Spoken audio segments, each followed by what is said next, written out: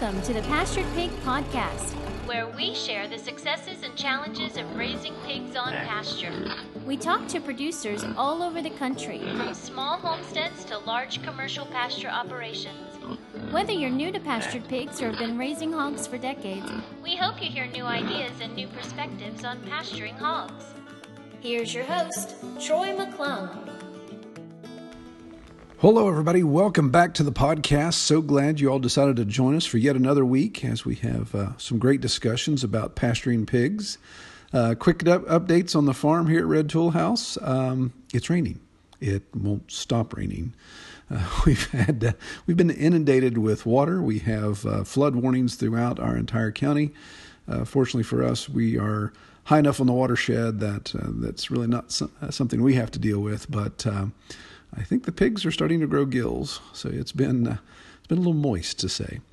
But the new pigs from Six Oaks Farms are doing really well, eating up a lot of things, destroying anything they can get their little noses in. So we're anxious to get them out on bigger pastures. So we'll do updates as we go along on that. Well, on tonight's interview, I sat down with Grant Goldberg from Twisted Pines Farm, and he's in Colorado.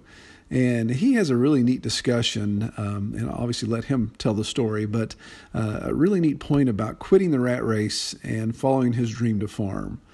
He just kind of took that leap of faith. Fortunately, had a supportive wife there that was endearing to his calls, and they both took that plunge together. He also has a good discussion about educating the customer on how to understand the value of your product. He and I had some back and forth discussion about that and shared our experiences from both sides of our farms to say, this is what you have to do to help educate the customer on the value of product, why we can price our product where we do and justify that. So without any further ado, we'll get into the conversation and I'll catch you guys at the end. Hello, everybody. Welcome to the Pastured Pig Podcast. It's another week and we have another episode. Tonight's interview is with Grant Goldberg from Twisted Pines Farm in Colorado. So welcome, Grant. Thank you. Good to be on. All right. Well, I appreciate you taking the time to let me talk to you about what's going on there. So tell me a little bit about Twisted Pines Farm. Where are you, and what's kind of the 40,000-foot elevation view of what you got going on there? Yeah, so we are located in Black Forest, Colorado. We're about 25 minutes north of the Springs. And my wife and I started this operation back in 2014. I grew up in Colorado Springs, so born and raised right here, and grew up on a cattle and quarter horse ranch. So, didn't go very far, didn't change much of what I was doing. And we do all grass-fed and pasture-raised meat. So we do beef cows, we do pigs, grass-fed lamb, and then we do broilers and turkeys and ducks. And so, we kind of do it all, and we got a busy season when we are in full swing. So yeah, wow, I bet. And then and so winter is definitely our slow season up here, but it's kind of nice to relax and regroup and figure out all right, get ready for the next spring. So yeah, so is winter longer than the growing season there? How's that work out? It's about 50-50. We start we kick off our season when our first batch of chicks arrives, and we usually try to time that with our first litters of piglets. And so that's normally when season starts, which is generally right about latter part of April, first part of May, and then we're done with chickens, and pigs are off to slaughter on Halloween. So yeah, right. We about a 6-month season, and then we do 6 months of winter. So when the ground freezes solid, we're kind of done for the year as far as poultry goes and slaughtering goes and all of that. So then it's just more maintaining everybody through the winter and into next spring. Yeah. So one thing you had that you had in the notes that before we came on air, that your farm is 7,500 feet in elevation. Is that correct? Yeah. We sit right at 7220 is where we sit. So and that's where kind of home base is, and then our grazing, where we graze all of our beef cattle, we actually graze right up just over 8,000 feet. So It's a big elevation for doing what we do, and it's pretty thick with pine trees. That's primarily what we have. We have some extra stuff interspersed, an oak tree here and an elm tree there, but primarily it's all pines. And where we sit, experienced, a big fire. So the Black Forest Fire in Colorado was, 5 or 6 years ago, and that fire stopped a mile north of our farm. Oh, wow. And yeah. but it's so thick back in here that these trees are old. A lot of them have dwarf mistletoe, which is where we actually derive the name of our farm, because the dwarf mistletoe twists these trees up. And okay. So part of dealing with that is using those animals to help mitigate the fire danger and to help mitigate and restore the soil to what it can be, so that you can continue to run animals through here. So yeah, so that was obviously going to be my next question, is the challenges at farming at that elevation. Obviously, other than the cold, what's your soil type like? What's your access to water? How does all that come into play? Yeah, water is tough. We re-drilled our well 5.5 years ago now, and so the best aquifer we got is almost 500 feet. Wow. So yeah. that was not a cheap affair to dig that little guy, but we finally got pipe run around and hydrants. So water has been a big deal. This time of year, it's all about keeping everything thawed. So it's all tank heaters and, extra stuff that we can do to make sure that everybody's water stays flowing, and keeping it filled up, and having extra hydrants put around the farm this year was a big benefit for us, to be able to keep everybody in winter. Cause, hoses freeze solid, and when they freeze solid, could be weeks before we get weather warm enough to thaw that out. So yeah. You got to be diligent about, if you're going to fill up water tanks, you do them all right then, and then you hang those hoses. Thankfully, we have trees, so that we can actually throw our hoses up in a tree and drain them out so they don't freeze. But, it's stuff. In fact, right now, tonight, it's snowing outside. And so, it's all about bedding down the animals enough so that they're warm and can get out of it without having to put them up in a barn unless it gets really bad. But, generally we try to do stuff so that in the winter it doesn't impact us or the animals too bad. So we really try not to farrow any piglets in the winter, or do anything like that, because that gets kind of challenging with the cold and the snow. And, we'll go weeks on end where it doesn't get above 30 degrees. So yeah. Some of that gets challenging. I bet. So what kind of snowfall totals? I mean, obviously, Colorado Springs, those areas, they're ski resorts for a reason. So are you seeing that kind of snow totals? It kind of depends on the year. Last year we did. Last year, primarily at our farm, if it does snow hard, we'll have usually between 1.5 to 2 feet of snow that sticks around from November to May, and you got to just kind of learn to work around in that. This year it hasn't been so bad. It's been actually a very mild winter thus far. So for that, it's good and bad. You take that as low snowfall in the winter means it's not too bad to trudge through and you can get extra stuff done, but then it affects your grass for the next year because it is such a short season. So without all that snowfall, pastures don't come back as fast. You're feeding hay a lot more in the winter and earlier in the winter. So it's kind of that give and take, but usually our big heavy snow months are March and April. And, last year we had the big bomb cyclone blew through here. So we ended up with 2 feet of snow. We had the wind cracking around at, I think they said it out at the weather station next to us, it was 89 miles an hour. Wow. And unfortunately, right then, one of my sows decided she needed to farrow 12 hours before that. So I'm walking back and forth to the barn in that deal. And this is why, it's important to time your litters really carefully around here in the winter. Oh my goodness. And do that kind of stuff. So, but usually in fact, our last snow last year was June 10th. It snowed in June last year, which I haven't seen in a while, but it does do that once in a while. And, so normally this time of year it's just cold. We'll get into the big heavy snows here in the next 2 months or so. Wow. Yeah. So that's so I have to back up here for a second because of my ignorance and being a East Coaster. So what you're saying is your snowpack that you get in the wintertime affects the grass quality throughout the summer. Is that because of of obviously just saturation in the ground? Yeah. Okay. Yeah, absolutely. Yeah, our soil is, for lack of a better word, it's terrible. Yeah. Most of the soil, especially up here, because of where we sit in the forest, we get in some places too thick foot a mat of pine needles, and because of the acid in the pine needles, it kills everything. So part of what we use our pigs for primarily is a mulching crew.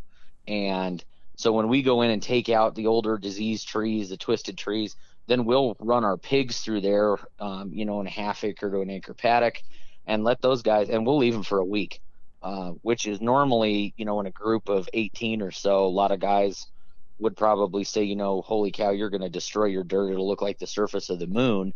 And they're right, it does, but that's kind of the point. Yeah. To let it look like the surface of the moon for a whole season, and we won't run anybody back over that section for a year. So, but if we can grind all that pine needles up and let those guys get in there and turn up the soil, we really have about 4 to 5 good inches of topsoil, and then we get into crushed granite and clay. And so it's a terrible soil to try and grow anything, unless we have the pigs. And what we've seen over the last 3 to 4 years especially is after we let the pigs get in there, then we'll go in and reseed behind them. And we reseed primarily with a lot of root crops, turnips and beets, and some carrots thrown in there, parsnips, and then we'll come in with a top cover too, to keep that topsoil from eroding away. And as long as we get some pretty heavy snow, we have great pasture. And if it doesn't snow very well, then we're bringing home cows off of graze in October instead of December because there's no more grass. Wow. Yeah. And so our pigs play a huge part in that for our pastures out here. Yeah, so I assume, as typical out west, then your summer season, your rainfall totals drop dramatically, and you don't have a lot of precipitation then to help out. Right. Okay. Exactly. Yeah, and it's heavy rain usually in June. July will be the month where we don't see rain for July, maybe most of August.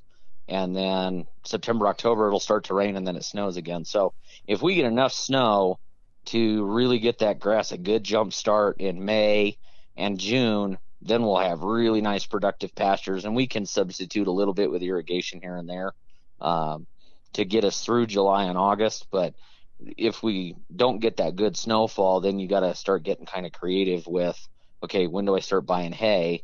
And so we've learned around here after the last 2 winters that you just stockpile hay year round just in case. Right. Yeah. Be prepared. So, all right.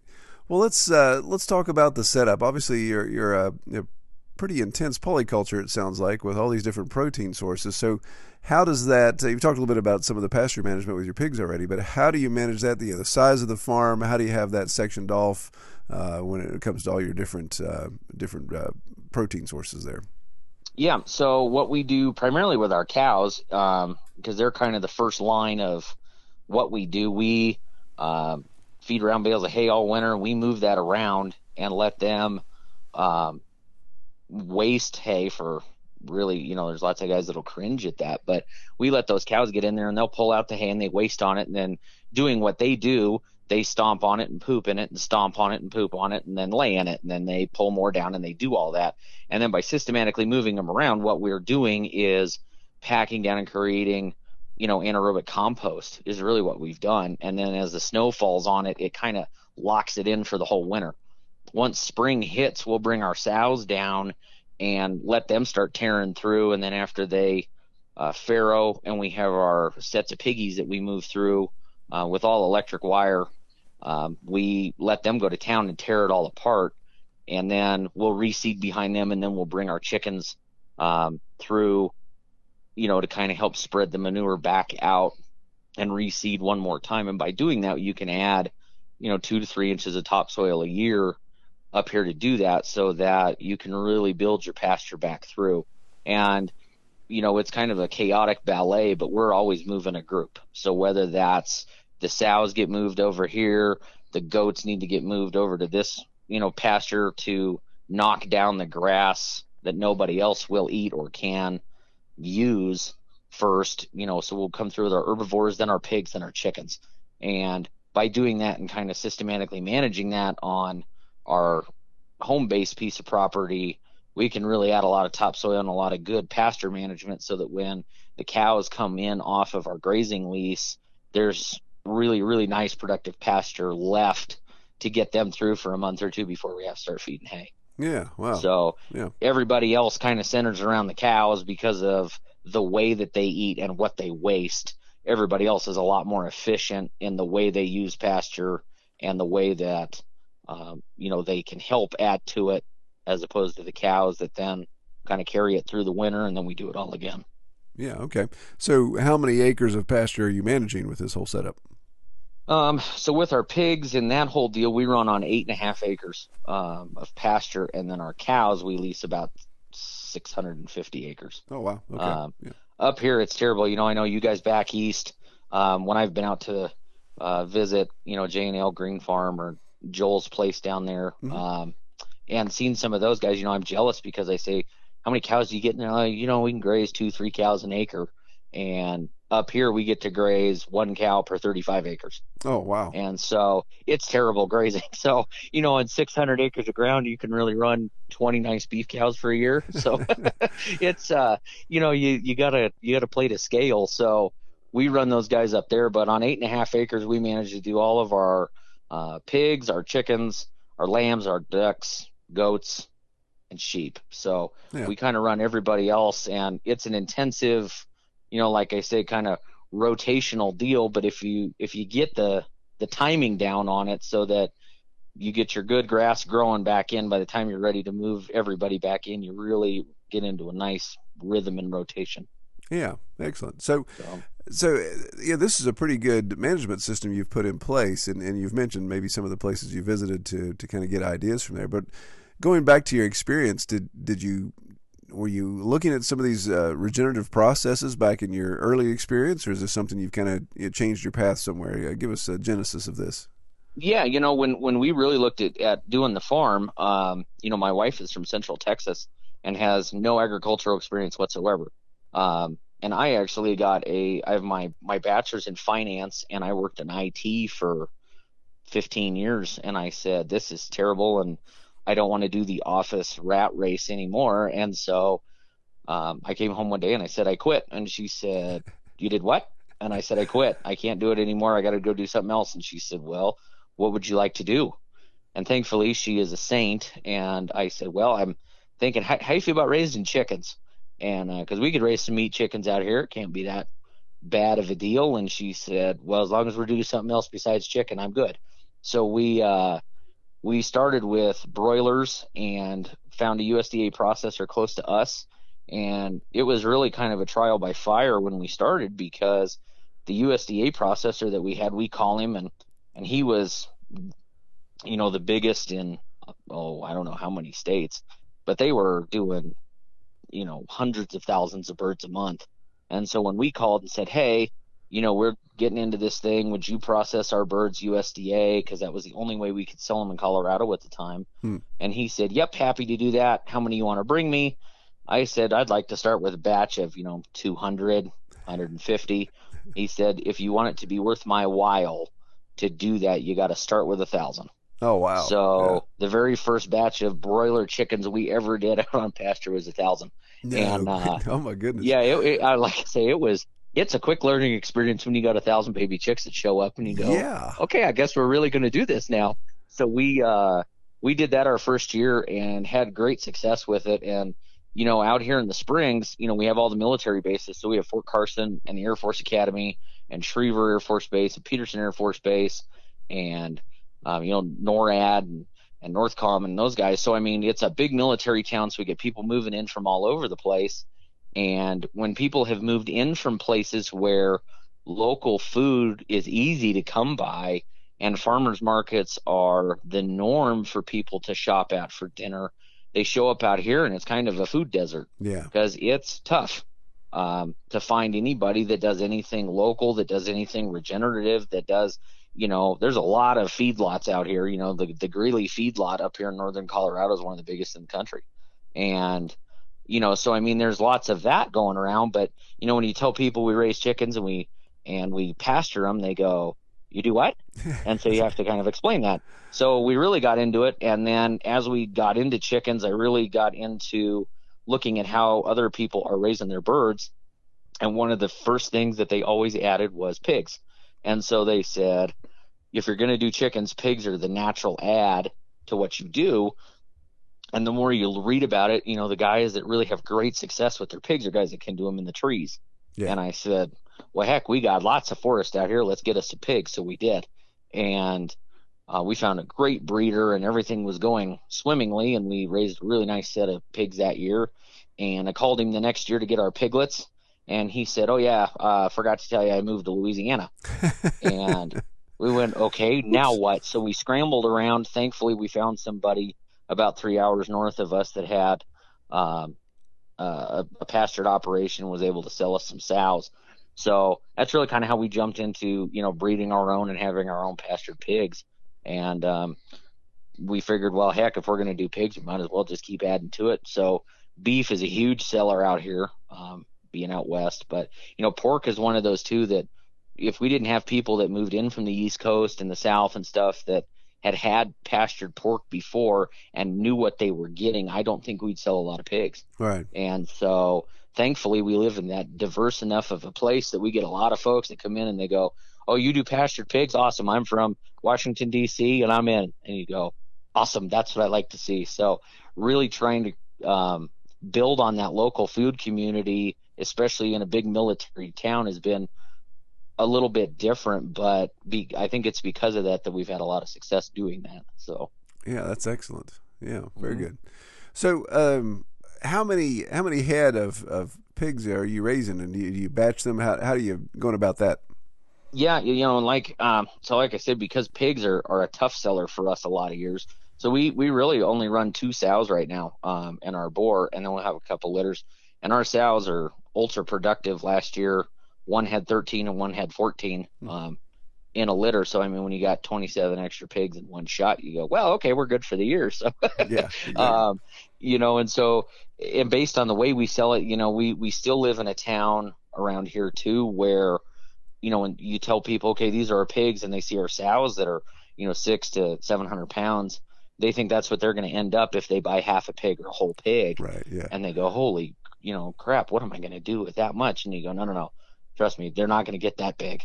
And so you got to kind of walk them through it, but buying it in bulk is still really scary. And so we usually do 2 to maybe 3 litters a year, depending on demand for it. And then, but other than that, we really use our sows and our boar as primarily our mulching crew, and then our piglets as we raise them. We move them a lot slower, but those are the ones that I like to get back where the cows are and let those guys just go destroy everything in sight so that we can reseed and rebuild. Yeah, absolutely. Yeah, use that destructive nature for positive, definitely. Absolutely. All right. So is there there's several things. Let's back up real quick. So this is, you had mentioned you quit your job to do this, and your wife didn't murder you in your sleep. She agreed to it. Yep. So is this still your full-time gig? You're still at a full-time farmer now? Yep.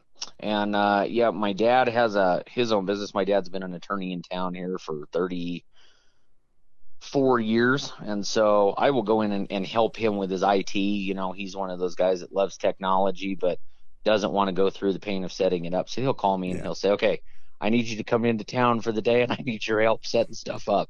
And so I'll go in and help him out. But yeah, other than that, we've been, you know, doing this full time, and it's, you know, anybody that does this knows it's, you know, it's a 7-day a week, 100 hour a week hobby. Yeah. And so, but yeah, I wouldn't trade it. My wife, Allison, she's an orthopedic nurse, and so she works 2 days a week. So it's, you know, me and my 2 boys out here by ourselves 2 days a week, and it's mayhem, but that's something I wouldn't trade that for the world. No doubt. So that's great. Getting to have them out here, and when you just load them up, and when you tell them, okay guys, time to go feed the pigs, or let's go, find the chickens, they're out helping slaughter chickens, and they do all sorts of stuff with us. So yeah, it's been fun. But yeah, it was, thankfully she didn't say, well, I hope you're going to march back into your office and ask for your job back, because you've obviously gone crazy. Exactly. And she didn't have me committed. So right. For that, I was thankful. But yeah, when I said this is what I want to go do, and I think that there's more to life than running the rat race and making $100,000 a year so that, I have to beg for 3 weeks off to actually get to go spend my money and spend any time with you guys. Right. And I said, that just doesn't make sense to me anymore.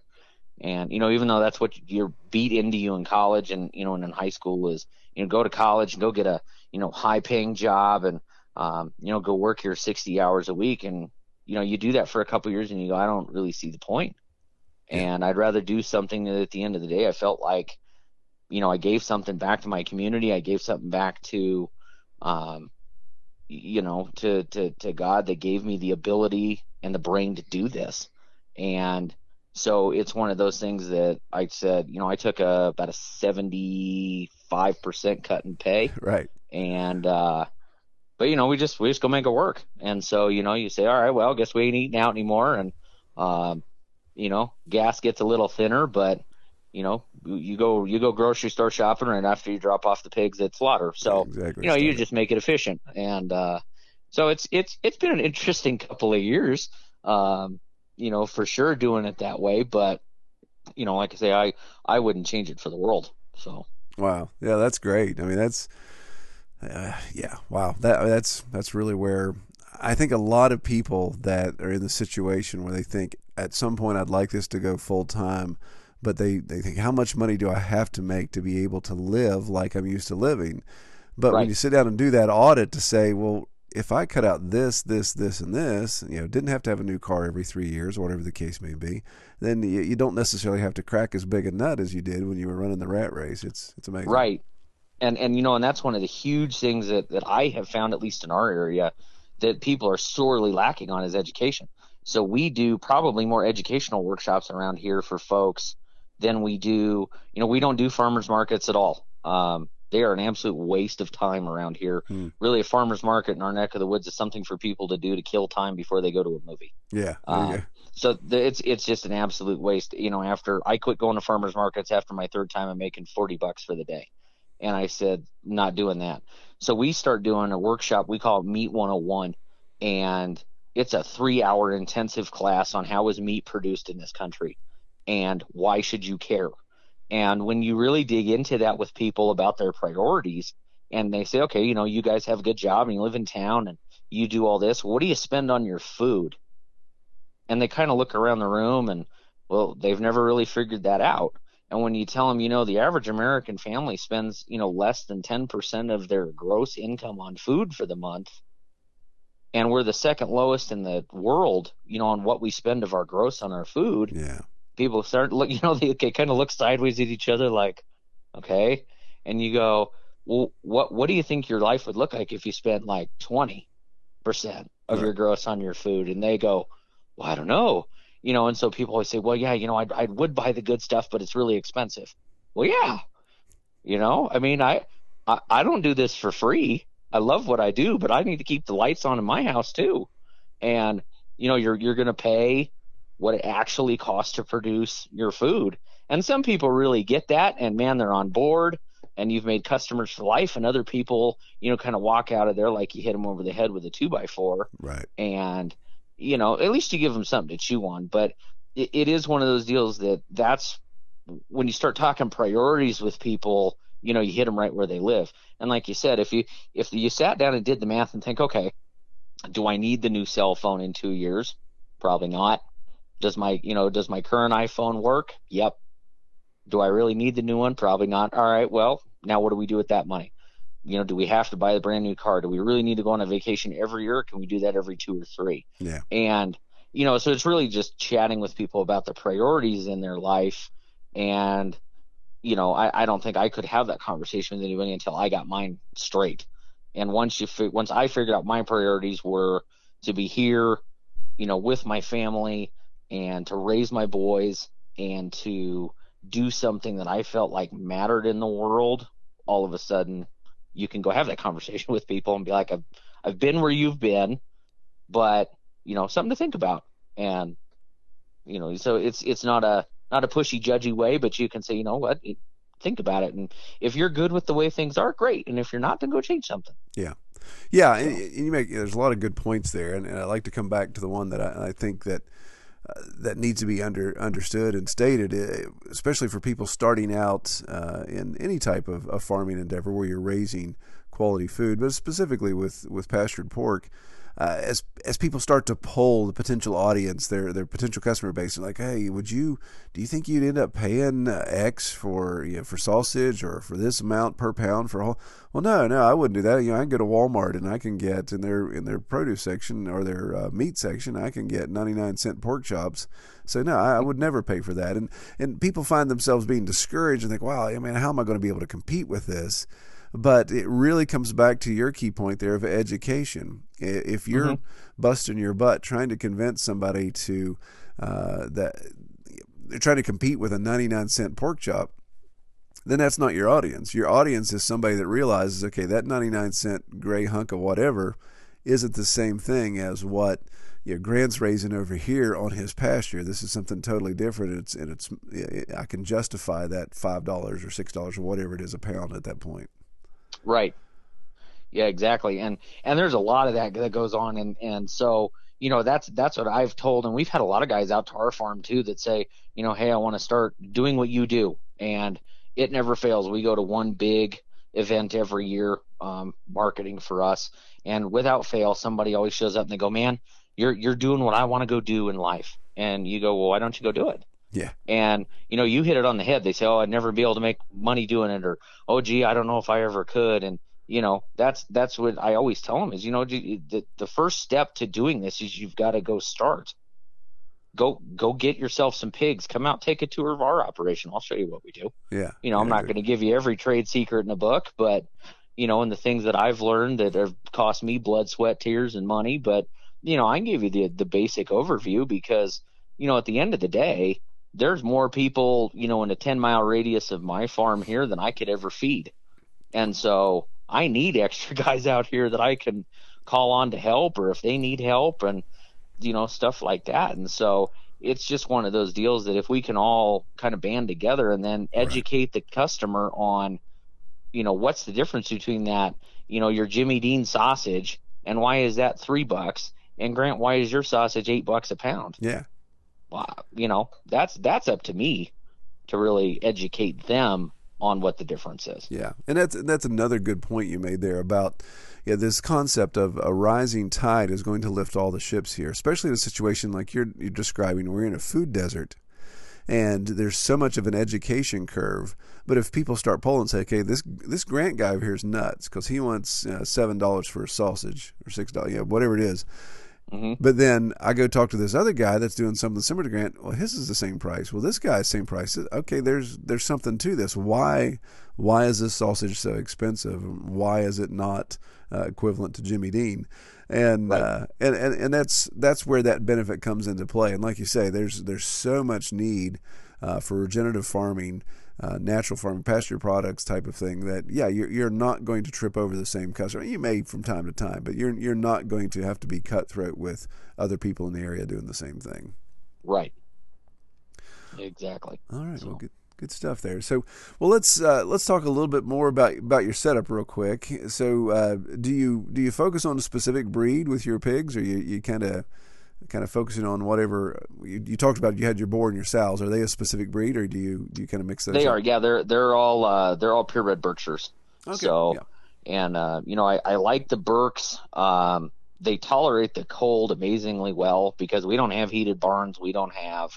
Right now, they're out in a plastic 3-sided hut with a bunch of straw, and they are totally happy. And I've been really excited with how they've done. We finally found a mill around here that would do a custom blend feed for us. And I've been just absolutely thrilled with how these guys grew last year on that particular ration that we feed. So, we've in the past, before we had our breeders, we raised Durocs, and they did pretty well. I was pretty happy with them. They didn't tolerate the cold as well as I'd like. We've done anything that's light-skinned out here, your Yorks, your land races, stuff like that, it just does not survive. They get the sun, because our average humidity here is 16% roughly. Wow. You burn. And so those poor little pink pigs are either sunburned or freezing. And they just don't survive. So it seems like the darker hair on the Berks, allows them to absorb a little more sunlight even when it's, 30, 35 degrees, and they do just fine. Yeah. So yeah, I don't really see a need to mix, and play mad chemist with my genetics unless something starts to not work. All right. Yeah, definitely. So, if it ain't broke. Yeah, that's right. If it ain't broke, yeah, no reason to fix it. All right. So, well, Grant, looking ahead as far as goals go, if you forecast 2020 and on, maybe 5-year goal, what do you see? What are the plans for the farm in the next 5 years? One of my big plans, what I'd really like to do is figure out how to get more people around here to eat pork. And that is just not something I have cracked yet. And so I've kind of made it my mission this year to go, we have some customers that show up every year, they buy their whole pig and they're thrilled.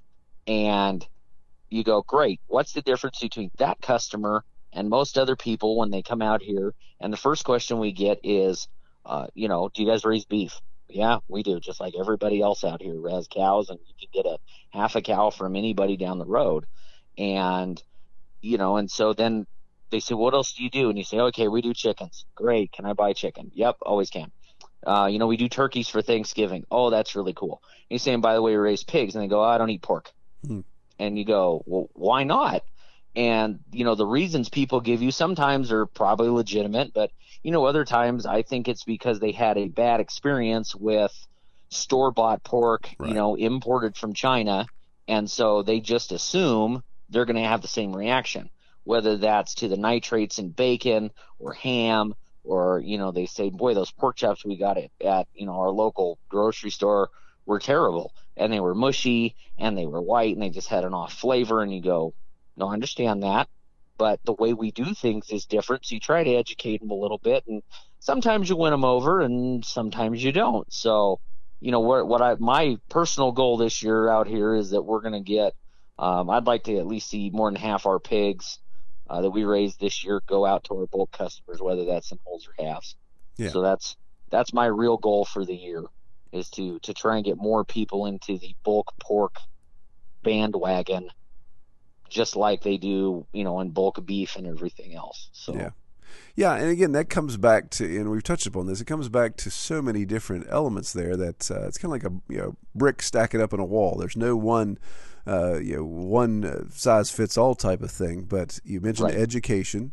You mentioned experience, so maybe that's sampling, maybe that's taste setups, those type of things.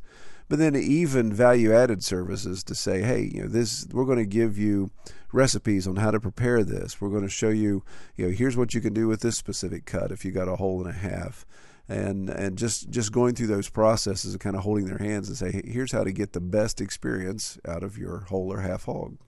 Right.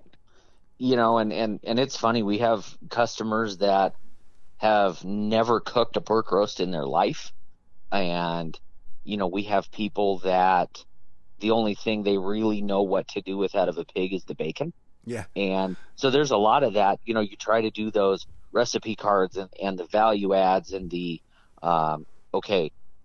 when they call you and they say, all right, Grant, I'm standing here, what's a country rib and how do I cook it? Right. Okay, here's some things to walk through. Here's how Allison cooks these. Here's how, we do these. And so a lot of it is people really expect you to know every cut, how to cook it, and, to produce 12 great recipes right off the top of your head. Yeah. And if you can get one that they really like, you win them over. Right. And they're right back there. So yeah, it's definitely, like you said, not a one size fits all or a one answer wins every customer, but so I think that's, just comes down to more having a conversation with every single customer that comes out. Exactly. Yeah, because you just don't know what you're going to run into until you have that conversation. I'll never forget, I know I've mentioned this multiple times on the podcast, but when we were first getting into it, a buddy of mine's like, man, I want to get a whole hog off of you. That'd be awesome. I'd love to have that much pork, but I want it to all be bacon. Can you do that? And I'm like, wow, dude, if I could raise a 100% bacon pig, I'd be a millionaire. Right. Yep. But they're just not understanding. It's like, well, I just thought bacon was just something you did extra after you cut it off. And people say, hey, I got something called a Boston butt, but it's not the ham, right? Because this is my ham. So is this, what part of the butt of the pig is this. And it's like, well, not technically a butt. It's the other side. So yeah, some of those things that just that seem kind of almost seem kind of funny to us, laughable. You look at that and say, wow, okay, my customer base or my potential customer base really does have a strong learning curve here, and they just don't get it. Jowl bacon is a big. People look at me cross-eyed when I talk to them about jowl bacon. It's like, well, it's not belly, but it's still pretty daggone good, and some would even argue it's better. So, right, yeah, interesting stuff for sure. So, yeah, which is good. Well, all right. Well, one thing I always ask everyone that comes on the channel is kind of this channel. I'm crossing my media here. Everyone that comes on the podcast, what is your best experience or favorite part about raising pigs on pasture? Oh, hands down, my favorite part about pigs is how intelligent they are. Yeah. And their personalities. I mean, every one of those pigs, them, and especially your breeders. But even when the piglets are born, the more time you spend with them, every single one of them develops their own personality, and every single one of them develops differently. And even though, you may free feed like we do, your piglets, but I'm out there checking on them, or I'll reset a fence, or when it's moving day. Every pig is different, and so some of them are really, really smart, and they listen to the electric fence. And when it's popping, they don't touch it. When it turns off, man, they're leading the charge out of the farm. And others of them are very content to sleep 15 hours a day. And some of them have an interest that, their mission in life is to flip the water tank. Yeah. And so, you don't get that with any other animal. Yeah. Chickens and turkeys have a personality per se, but they're kind of all the same. Right. And cows are wonderful, but cows are still cows. And I have yet to find an animal that has the personality and the intelligence of the pig. And so, even my breeder sows, when you call them by name, they know their name. Yeah. And they know what they can get away with and with which person. So my farmhand, they know that if he's coming to feed, if they all bull rush him, he's more likely to just drop the feed because he's scared to death he's going to get eaten than me. And with me, they know, my boar, Mike, knows that if he bumps back my legs enough that I'm going to, get frustrated with him and turn around and whap him in the head with the bucket. And so he stops doing that after 2 or 3 times. But, that's hands down my favorite part about raising them is you get to know them, and it's almost like having, your dog or something like that, because they have such a great personality and they're so smart. Yeah, it is funny. I have had one sow that anytime I tried to step past her, if she knew that she could block me in somewhere, then she'd just do it, and she wouldn't try to trap me. She would just simply it seemed like she would laugh because she's 500, 600 pounds, and I walk past her and she's like, I'm just going to shift my hips a little bit here and see if Dummy can move me. So I'm there trying to push her out of the way so I can get out of the barn, and she's like, yeah, you're not doing it. Yep. All right. Exactly right. Well, man, I appreciate you taking the time to come on the podcast. If people want to learn more about Twisted Pines Farm, where can they find you? A great place where we do a ton of updates is our Facebook page, which is just, facebook.com/Twisted Pines Farm, or our website, which is twistedpinesfarm.com. All right. Excellent. Well, I appreciate you coming on, and I hope you're not getting too much snow that's crippling tonight. Yeah, I don't think so. Hopefully it'll all be gone tomorrow. So. Oh, there you go. All right. So, well, Grant, thank you. I appreciate your time. You have a good evening. Thank you. You too. All right. Take care. Well, all right. Well, that was, I hope you all enjoyed that conversation. I enjoyed sitting down, talking to Grant and getting his take on raising pork and, of course, selling that and all the hurdles that go along with that. If you would like to be on the podcast, or you know anyone that would also like to be interviewed or a topic of discussion, by all means, please go to redtoolhouse.com/pastured pig podcast. There's a simple little contact form you can use there, and that gets you in my queue, and I can get something scheduled for you. Something I'm kicking around, toying with, is an idea of sharing funny stories. If that's something you want to email me, you can email me at troy@redtoolhouse.com. You can use the contact form at the website. There's various ways we can do it. I could even, if you email me, we can even set up a way that you can do a simple voice recording with your smartphone and send it to me, and I would play it on the podcast. But we're looking for the lighter side or the self-deprecating side of pig farming. So if you've got a story, maybe a failure that you can look back on and laugh, or a situation you thought was going to go a certain way and it didn't, has an element of humor to it, then by all means share that with us, and I'll make sure to incorporate that into the podcast. I will be sharing some of my own as we go forward, and we'll just see how this goes. Maybe I'm the only one that makes mistakes in the pasture, but we'll share those. And again, feel free to communicate with me your experiences. If you send it to me in email or text, obviously I'll read it. If you want to send me an audio recording, then like I said, just send me an email at troy@redtoolhouse.com, and I'll send you a link where you can message. You can either text or you can email that voice recording on your smartphone to me.